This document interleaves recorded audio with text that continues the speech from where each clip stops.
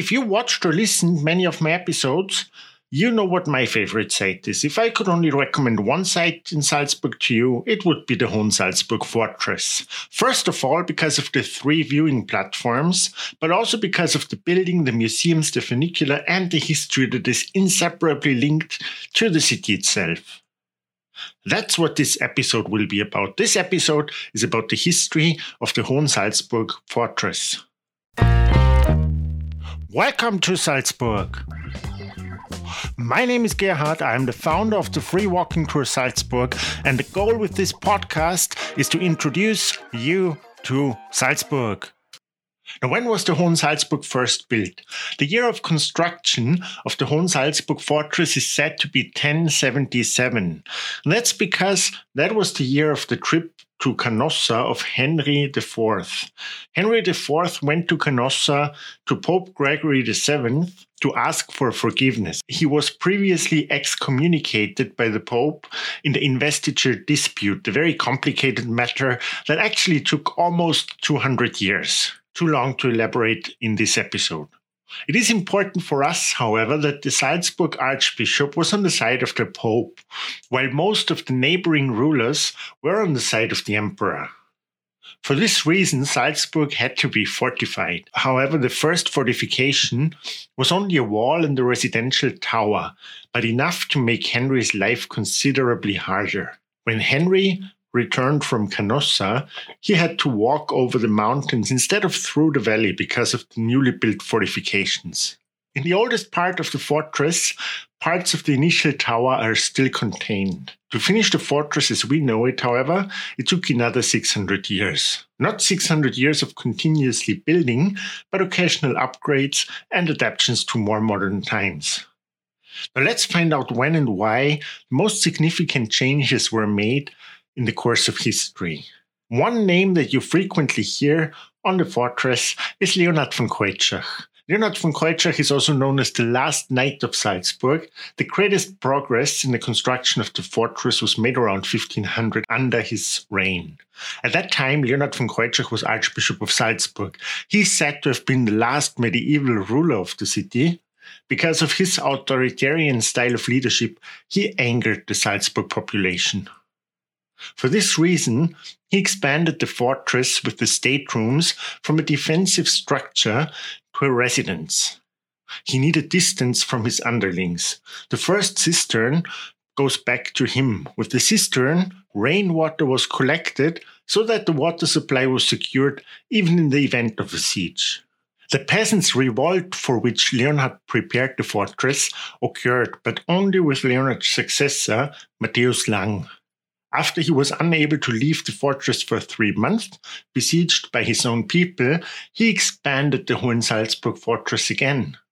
Among other things, with an even larger cistern, the one you can see today in the main yard. Traces of this section of the history of Hohensalzburg Fortress can be found practically everywhere. Leonhard von Keutschach's coat of arms can be found 58 times on the walls of the fortress. Now, the next archbishop that made changes was Paris-Lodron during the 30 Years' War.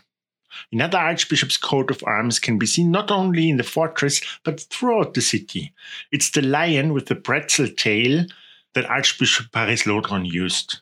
Paris-Lodron was the archbishop during the 30-Year War. The 30-Year War was a war of faith between Catholics and Protestants during the first half of the 17th century. And even though Salzburg archbishops were strictly Catholic, Salzburg did not take part in this war. This was thanks to the clever policies of Paris-Lodron, who ruled the city of Salzburg throughout the war. In some parts of Europe, 30% of the population fell victim to the war, while Paris-Lodron completed the castle, founded the university, and further fortified the fortress and the city of Salzburg. He is one of the reasons why Salzburg became the Baroque city it still is today. Further fortification was important because they didn't know how the war was going. Warfare has also changed. Artillery became more and more important. These artilleries were too big and too heavy to be carried up the towers. Therefore, bastions were created, platforms on which the guns could be pushed around at ground level. In addition, the enemy's cannonballs had less effect on the star-shaped bastions, while the defender could fire in all directions. This is the reason why there are viewing platforms. The bastion in the south of the fortress, the one you arrive at when you take the funicular, is one of them. That's the one from which you have the most wonderful view of the Alps. Now, when was the Hohensalzburg Fortress completed?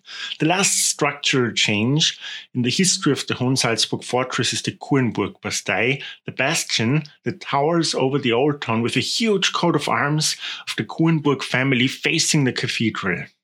It was built at the end of the 17th century because there was fear that the Turks could advance to Salzburg, which in the end didn't happen. In fact, the Hohensalzburg Fortress was never successfully attacked and is therefore the best preserved fortress in all of Europe. Now, when did the fortress cease to function as a fortress?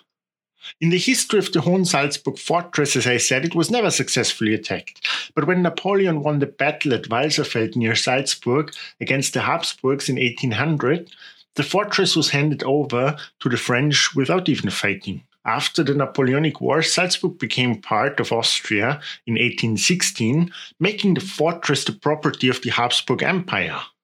The fortress was still a restricted military area until 1860, but could then, since walls became increasingly useless for military purpose, be visited by the civilian population. Only when the Habsburg monarchy was abolished with the First World War did the fortress become the property of the state of Austria.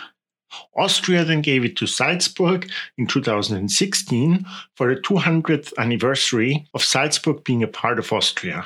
And what about the funicular to the fortress? Since when is there a funicular?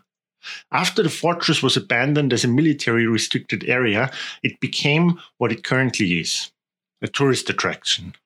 And since climbing the fortress was already hard back then, they had to think of something.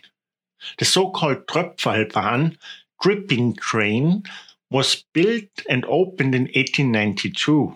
This funicular worked in such a way that water was pumped from the Alm Canal, Salzburg's old canal system, up the mountain and into one of the cars of the funicular.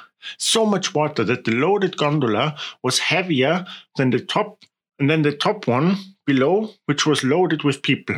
So much water, in fact, that the gondola on top was heavier than the gondola on the bottom, which was loaded with people.